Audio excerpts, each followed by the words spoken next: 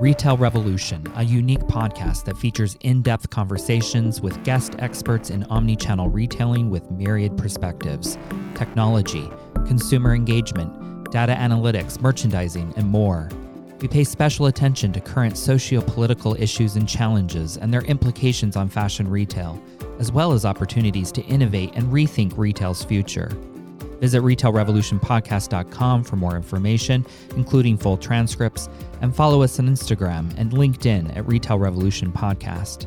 Retail Revolution is produced by Joshua Williams and hosted by Christopher Lacey. Both are assistant professors in the Fashion Management Graduate Program at Parsons School of Design. Paul Kweku Akorfi is the founder and CEO of Real People's Company, a Ghanaian design and manufacturing brand that currently produces quality bags and accessories in Accra. With a passionate belief that quality comes from Africa, Paul uses a creative mix of locally sourced materials to create forward-looking designs that are locally inspired and globally oriented. Through his leadership and enthusiasm to create dignified and meaningful jobs for Africa's youth, Paul serves as a business training coach in partnership with the Impact Hub Accra, and is providing local tailors with skill sets and jobs through his contracts, which would have been outsourced internationally. Being a true revolutionary, he is also a member and alumni of the Global Shapers community of the World Economic Forum and currently heads the Ghana Committee for Sustainable Fashion in partnership with Fashion Revolution in Accra. Today, Paul speaks with me about the power of developing economies and the evolution of sustainable manufacturing.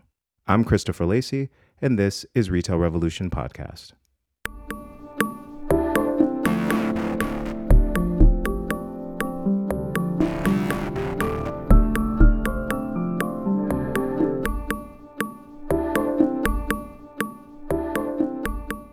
Hello, Paul. Welcome to the show. Hi, Chris.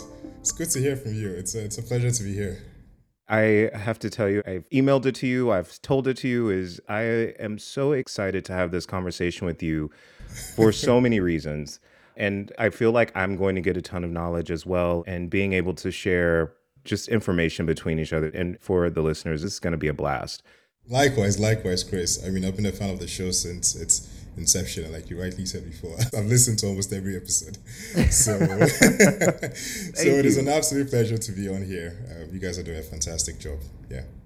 We're going to talk about you really quick. And I would love for our listeners to, I know I talked about the things that you're doing in Ghana right now, but I'd like for you to kind of put some more color into that. What have you been doing? How did you get to this point of doing it? And why has it been important for your career trajectory? Yes, so my story has been quite interesting. It hasn't been the linear path that I thought it would be initially. So I studied computer science in school. I narrowed down to information technology, and then I did a BSc in multimedia. So the plan was actually to go into advertising and branding because I was passionate about creativity. And honestly, the other thing was to go into the army as well. So that's something people don't know about me. Because my family was just all army, just people who had careers in the army, and I was really excited about that. And design as well. I guess I was always trying to figure out how do I fuse the two. Well, you could have designed new uniforms for the army. I know, right? That would have been an interesting path to take. The army didn't happen. Yeah, the army didn't happen. And then I decided that let me pursue this passion for design and creating interesting products that got me excited. So in high school, a couple of friends and I just started printing t-shirts because I was drawing and I was sketching and people liked the designs and they're like, it would be really cool to have this on a t-shirt. And so I did that. But then I went to secondary school, and the problem with secondary school was you're not allowed to. So we have uniforms, and so there was a certain dress code you had to adhere to. And so people couldn't really purchase the designs that we're making on t-shirts, and we decided to start with bags. And that's what actually started the journey of RPC, of us designing bags and accessories. And so initially it was my name and the other person who I started with. He was called Ronnie, and I was Paul. And that's why you have like the RPC. So RPC stuck, and people actually calling me RPC back in high school. I went on to university, and I think right now if you actually meet someone from my high school, they probably wouldn't remember my name. They just like, oh, RPC. Oh, yeah, RPC. Yeah, that's. So that developed. So after university, I decided to take that a little more seriously. And the time was ripe as well because Ghana had just come to a point where we were, let's just say there was just a crop of people who believed that we could offer more to the world, and so just being consumers of whatever was brought over here. And so there was just a wave of people coming from the diaspora who were looking for quality products, and we just have the sense of pride of being African and being Ghanaian as well. And that was just a time where I looked at the products over here and I felt like, most of the things that were made here were just made as a show of patriotism, right? There was no effort into quality, into consistency, and a lot of things that were made here were just kind of sold as touristy, if I could put it like that, like touristy products. And so we were really struggling to sell the Made in Ghana brand.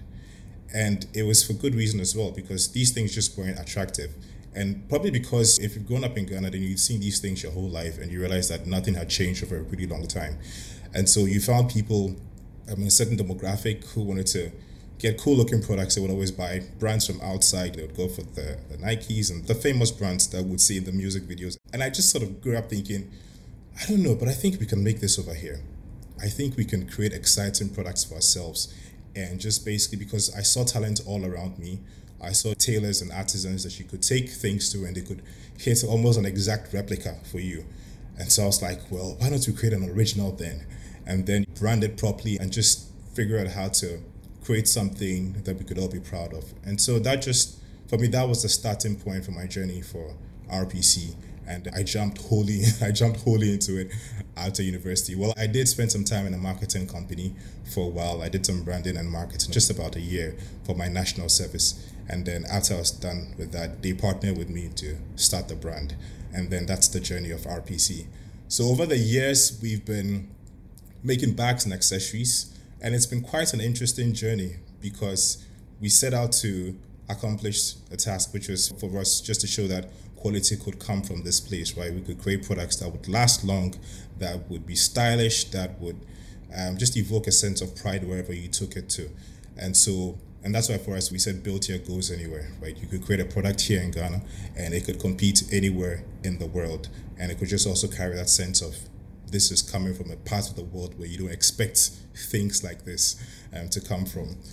So that was the vision, and that's how we started with RPC. Over the years, we evolved. We realized there were different needs and challenges around us that we had to solve, and then we kind of changed our strategies from time to time to sort of deal with the challenges that were coming up. And there were challenges because there was a reason why a certain level of quality and consistency wasn't coming from this space. And so we realized that we had to backtrack a bit. We can't turn into some sort of a social enterprise, train artisans over here to produce quality in a consistent way, and all of that. And that's been it's a pretty long story, but that's a summary of it so far. Right. What I want to understand from that is you said something that's really important, which is the idea that most Ghanaians, they were very used to the product they were seeing. So, and there was the desire to buy outside of Ghana. And Yes. and this is true of many different countries, especially countries where I would say there are times that they have their manufacturing processes are exploited. So there is this kind of idea that what is being produced from there isn't as good as what's being produced somewhere else. Exactly. Yeah. How did you navigate that? Yeah, so for us, to be honest with you, Chris, I think in Africa, it really is an identity issue that we struggle with. It is the truth. And the roots go a little further back than we probably would like to acknowledge, because it stems from just a sense of just not being good enough with what we're able to do, right? I think it comes from colonialism and just being able to shed off our identities and losing our history, and sometimes even just feeling our culture was inferior. And so that has just seeped into a lot of things that we do. Up till now, to be honest with you, there are a lot of people, if you put a Ghanaian made product, which was equally as good as one made in Europe and America, a consumer might readily go for the brand that's made outside because they feel like they can't trust the one that was made here. It really is a struggle that we're trying to solve. And to be honest with you though, because that's the issue, a lot of people have taken up the challenge and are solving that in very creative ways. And so then figuring out, really understanding what it means to build a brand, what it means to carry your values strongly and communicate that clearly. We're building a sense of pride to who we are and what we are capable of, and also just reconnecting with our history and with our stories as well, so that, and just rediscovering the value that we were told it wasn't important, right? And it cuts across in lots of ways, right? I mean, you'd have people who live in Ghana and can't even speak their local language because they feel like, well, what impact has it had on me? And yet you lose so much of your identity when you go down that route. And so it really has a long and deep history, and it takes a conscious effort to decide to handle that and tackle that, because the impacts, the repercussions are serious. Yeah.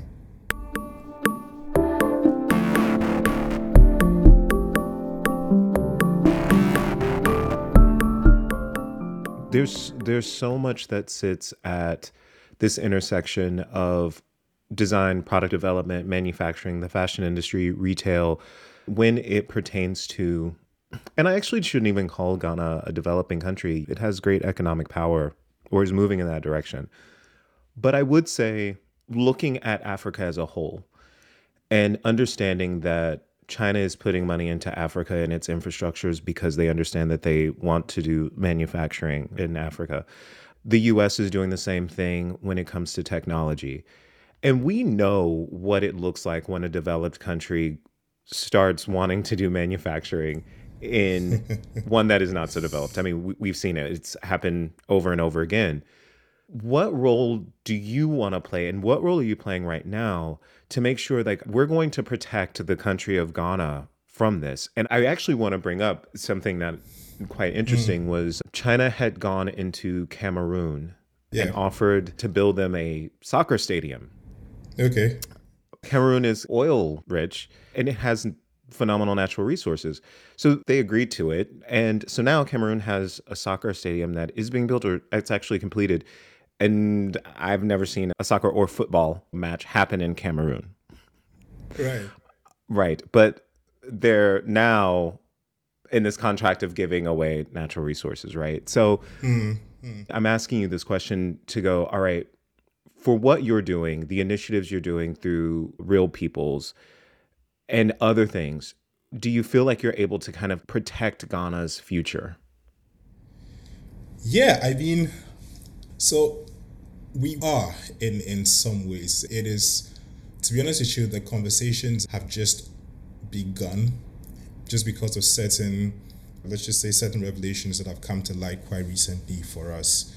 And so because of that, so like I'm a part of the Global Shapers community. We've been having constant dialogues. So we have these things called Accra Dialogue, where we invite policy stakeholders to come and just basically speak on different issues concerning some of these trade issues you've spoken about and all of the impact of these things on us. And basically what's just happened is through education, we've realized that we just need to get a little more enlightened and take a step towards speaking to our politicians and just being more proactive in asking for understanding of what some of these decisions and choices that they make, like the impact it will have on us. Because to be honest with you, for a very long time, the youth haven't really engaged in politics because there's just this perception. And I think it's not just in Ghana, probably it's elsewhere in the world, that it's far removed from us. They're just a bunch of old men who have ingrained in their ways, and so they take all these decisions by themselves and we don't know how it affects us and all of these things. But more and more, we're getting very vocal and we're holding them accountable. And so for us at the Global Shapers community, this is what we're doing, right? We have all of these people in different industries that we've brought into the community. And we're having these discussions, like I said, and we're basically putting our findings out and saying, hey, look, these are the possible repercussions of some of these decisions that these guys are taking, and do we want to go down this route? And it's yielding results also because of social media. And so we're able to put some of these findings out and make a lot of noise about it and say, hey, look, we're not interested in this choice or in this sort of deal you guys want to make. Yeah, and then also through Fashion Revolution, part of what we do is that we're educating people who are in various industries as to basically about their rights, right? And how to ask for proper compensation for the work they do, and basically just how to look at the space we are in and to figure out, okay, look, is this deal or is this sort of opportunity, well, is this really going to be beneficial to us? Because we've had situations where certain groups have come, I don't want to name any, but you have certain groups come into the space to to set up initiatives just because they want to come and exploit, whether it was a free trade zone or it was an export tax benefit or something. over here, and then not really stuck to. So to also add on to the tag of being ethical and being sustainable, but not really doing those things properly as they would have done elsewhere, and just taking advantage of the local people. And so these all, for us right now, it really is an education thing, because to be honest with you, we're also in a spot where sometimes people feel like they don't have a choice but to accept whatever it is that's coming to them, because at least it's something. And that's the challenge that we're tackling. And also stepping up to the challenge by coming up with initiatives ourselves to tackle these things. And so that you're not looking for somebody elsewhere to come and save you, but we are solving the problems for ourselves and looking at ways in which it would benefit us, not just us right now, but also future generations, right? So I don't know, that's a long answer, but that's how we've been looking at it collectively. Yeah. I'm thinking about what you've just said, and it brings me to want to talk with you about how would you advise a designer, someone who's where you were before, and they're in a country that, thinking of the 4 pillars of sustainability, that human capital aspect and that social aspect are subject to the arbitrage strategy. So the exploitation of the people there. Yeah. What would be their first steps? Like, I know for you, it seems like when you told the story, like it kind of came to you quite easily, but it sounded like, I have to be honest, you made it sound very easy. So, well, in hindsight, it's 2020, but it wasn't like that. So that's great then, because we have people listening from all over the world. And what were the little steps that you took? I mean, obviously you can't boil an ocean, so you take things off in pieces. What did you kind of do, and what advice would you give to someone? Yeah, so I mean, with every situation, right, I mean, the best route to take is low-hanging fruits, right? So just figure out what space you're in. And for me personally, let me just say, I had to connect back to my values and what I felt like, because essentially I was looking at sustainability and the proponents of sustainability and what the values are in sustainability as something that I connect deeply with as a person. And as a result of that, I realized that it wasn't just, I wanted to create exciting products and well-made products and all of that. And that was set into my business strategy. That was set into my vision for the brand right from the start, which is to make a product that would last long term, and so then the person could be confident that they could use this product and it wouldn't break down. But I hadn't really figured out the human side of things, the human capital side of things. And so basically in terms of compensating workers well, we come from a culture where we bargain deeply for everything. We bargain to the last city. And so unfortunately, I think I came with that mentality as well, that I was going to get the best possible product, best possible price for the production of my products. And it took a lot of self-reflection just to realize that, okay, you know what, these guys can do a good job. And so if they're doing a good job and you're selling quality from Africa, then I think that quality should cut across every single thing you're doing in the company. And maybe even the way you're treating your workers, how much you're paying them, the living wage, how well are they doing? Sometimes they might even say, and because, we live in a culture where we bargain for everything, they expect you to bargain. So sometimes they start from almost a ridiculous price point, right? But to be honest with you, even sometimes the price point they started from, when I looked at it properly, I figured this makes sense. This is really with the cost of living in Ghana. I don't see how this person could do better for themselves if they charge any less for what I'm asking for them. And so it really took a bit of a lot of self-reflection on my values and saying, look, going forward, this is what I want to do. And then also just when I realized that, first of all, my products were doing well because people were getting excited about it, I looked at the opportunity and said, well, what could I do on the corporate side? And what was happening on the corporate side was that people were going outside to get products made, for their brand activations and for their Christmas giveaways and for their conferences, etc. And I was like, we can do this here. So why don't we just do designs that can show that this is a possibility, incorporate local materials and pitch these so that we constantly have a steady stream of work for our tailors and artisans. And these offers, when you're doing corporate work, it's a lot more than when you were doing B2C. And so it was quite exciting to see how that developed, and also for them also to build their skill set through training and just exposing them to different quality checks and controls, and just seeing how all of that came together into working with them and building good relationships with them as well. And as a result, because they knew that they were going to be fairly compensated for what they were doing. So my advice, it's a long one, but my advice is low-hanging fruits, right? You say something a lot on this podcast, and I think I'll just say that back. It's like, be kind, right? Be considerate, have empathy for the people that you work with. And I think when you look at it through that lens and you ask yourself, if there was a person sitting on the other side of the table, how would I want to be treated? Would I want to be treated this way?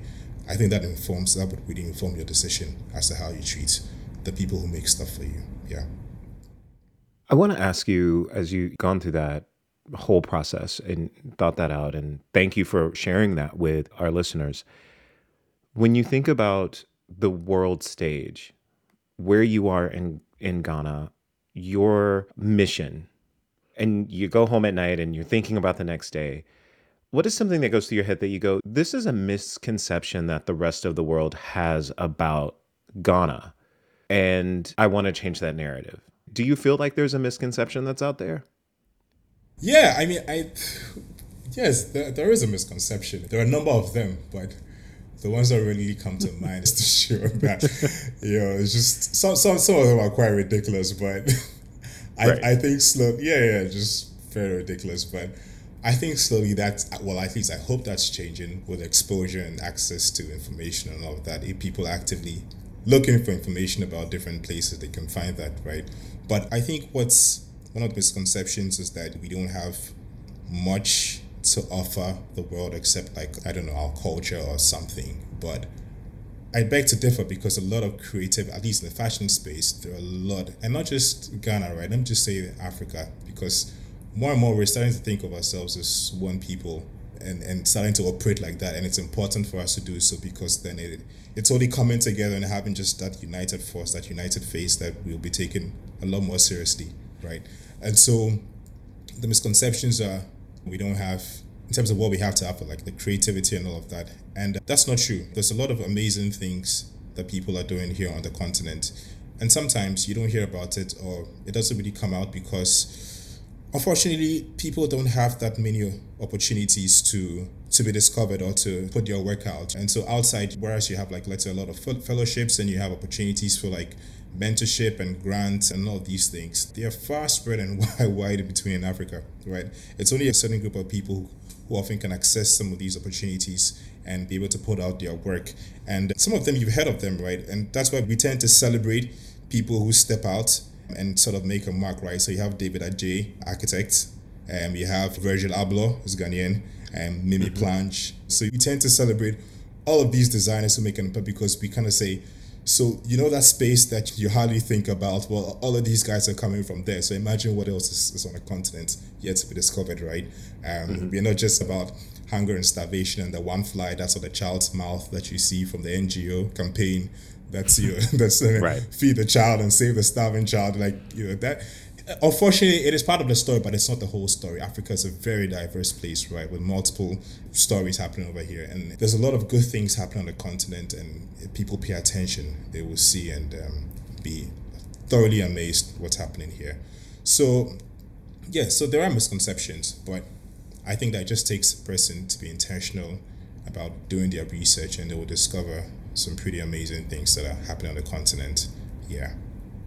Do you think and for me, I think having you on here and having this conversation for me, even when I said earlier, was really special to me, because for me, it was very, very difficult navigating the fashion space and the executive space as a Black male.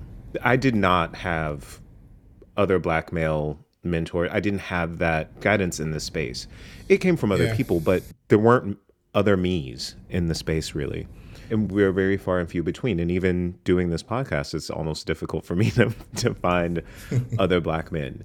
And I want to know, do you feel as though you found your space and your voice to create the change needed in this industry? Well, I know. I feel like I'm Oprah right now. And let's just say that. No, I'm laughing because I feel like the sentiments are the same, even though it's a little different over here. But it's the effects that it has, right, which is feeling a little bit isolated, is still the same.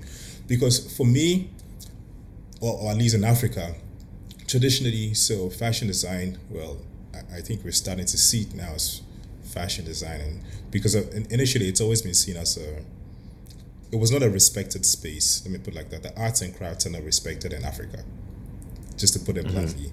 And so it always has been a struggle if you're creative to pursue your creative passions, because then people are looking at you and your family is looking at you like, do you want to die? Are you sure you don't want to make money in life? Why are you going down this path? Be a doctor, be an engineer. And I think, especially over here, people sort of think it's a frivolous thing, sort of space to get into. And also, traditionally, it's always been reserved sort of for people who haven't pursued education properly. Let me put it like that. It's been an informal sector, right? And so you have the dressmakers and you have the tailors and you have the artisans, and she's in her small shop or under a shed somewhere making clothes, making custom clothes. And that's how people have traditionally have seen the space and still see the space up to now, right? Up to now when my mom tells somebody like, I went to fashion school, you're like, but why? They thought I'd be in a bank somewhere or something. And so I came up in that space, and there weren't too many people, too many mentors to look up to. There were just a few people in the space, and they themselves were just trying to establish the industry. And it's still in its infancy, to be honest with you. It's a growing space, just because in the last couple of years, especially in the last 3 or 4 years, that's just when fashion schools have started establishing themselves properly in Ghana. And so they're about, let's say, even you're going to about like well-respected fashion schools, there's just probably like 3 or 4 in Ghana at the moment who are churning out like students who are doing really interesting and groundbreaking work, right? And so it's in their work that people are now starting to see the value of fashion design as a good space to be in, as a respected area to be in. And so then looking at you like you're a school dropout because you're a fashion designer, or you couldn't do anything else, with yourself. And so now you're sewing clothes for people, sort of thing.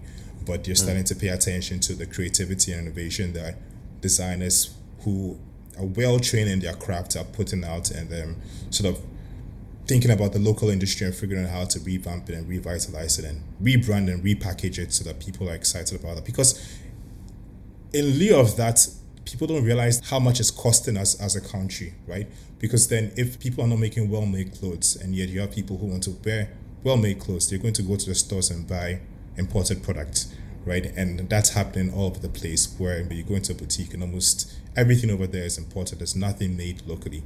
Whereas, tailor, the artisan on the street is reserved for like occasions where you need an African styled clothing, an African print clothing, and nobody cares too much about the details. And so then you go to your street side corner seamstress to get that done for you.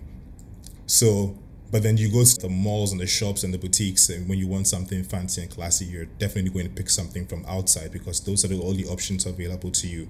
And so that's a lot of foreign exchange, right? That's money that's leaving the country, right, and all of that. And so this new crop of fashion designers coming up and now creating designs that are really fashionable and exciting for us, and the boutiques are starting to change. You're starting to see clothes in the stores. The second-hand market is being questioned over and over again as to the impact it's having on our local industry, and that's a really big issue for us, because I don't know if you heard the story of Kantamanto, but it's where a lot of fast fashion products that gets discarded in the West all get dumped over here, and it's been one of the major challenges we have to deal with as designers, just trying to figure out how do we work with this, how do we solve this problem, and how can it be tackled properly. So is that what's next for RPC? Well, yeah, that's a big project. It is a big project, and there are different people who are tackling it. Currently, in terms of bags and accessories, I've really been wondering in what way to approach it. But for clothes, in terms of apparel, there are some creative ideas that we have, but we're going to test them out and see how that goes. But to be honest with you, there are a number of local brands starting up or finding creative ways to repurpose and upcycle the clothes that are in the market, the secondhand clothes. But even that, it's still not enough, right? Because you should check out the figures online, but the sheer volume of clothes that get brought over here, it's quite staggering. And we really have to figure out very creative and sustainable ways of tackling that so that it makes sense. Yeah, it makes sense. It just doesn't end up clogging our seas and our drains and landfills, which is something we're fighting against. So yeah, I think you and I will definitely have to have more conversations on air, off air, because to your point, we can't treat any part of our earth as the dumping ground. Exactly. So we really have to work quickly to get this figured out. Yes, yes, yes.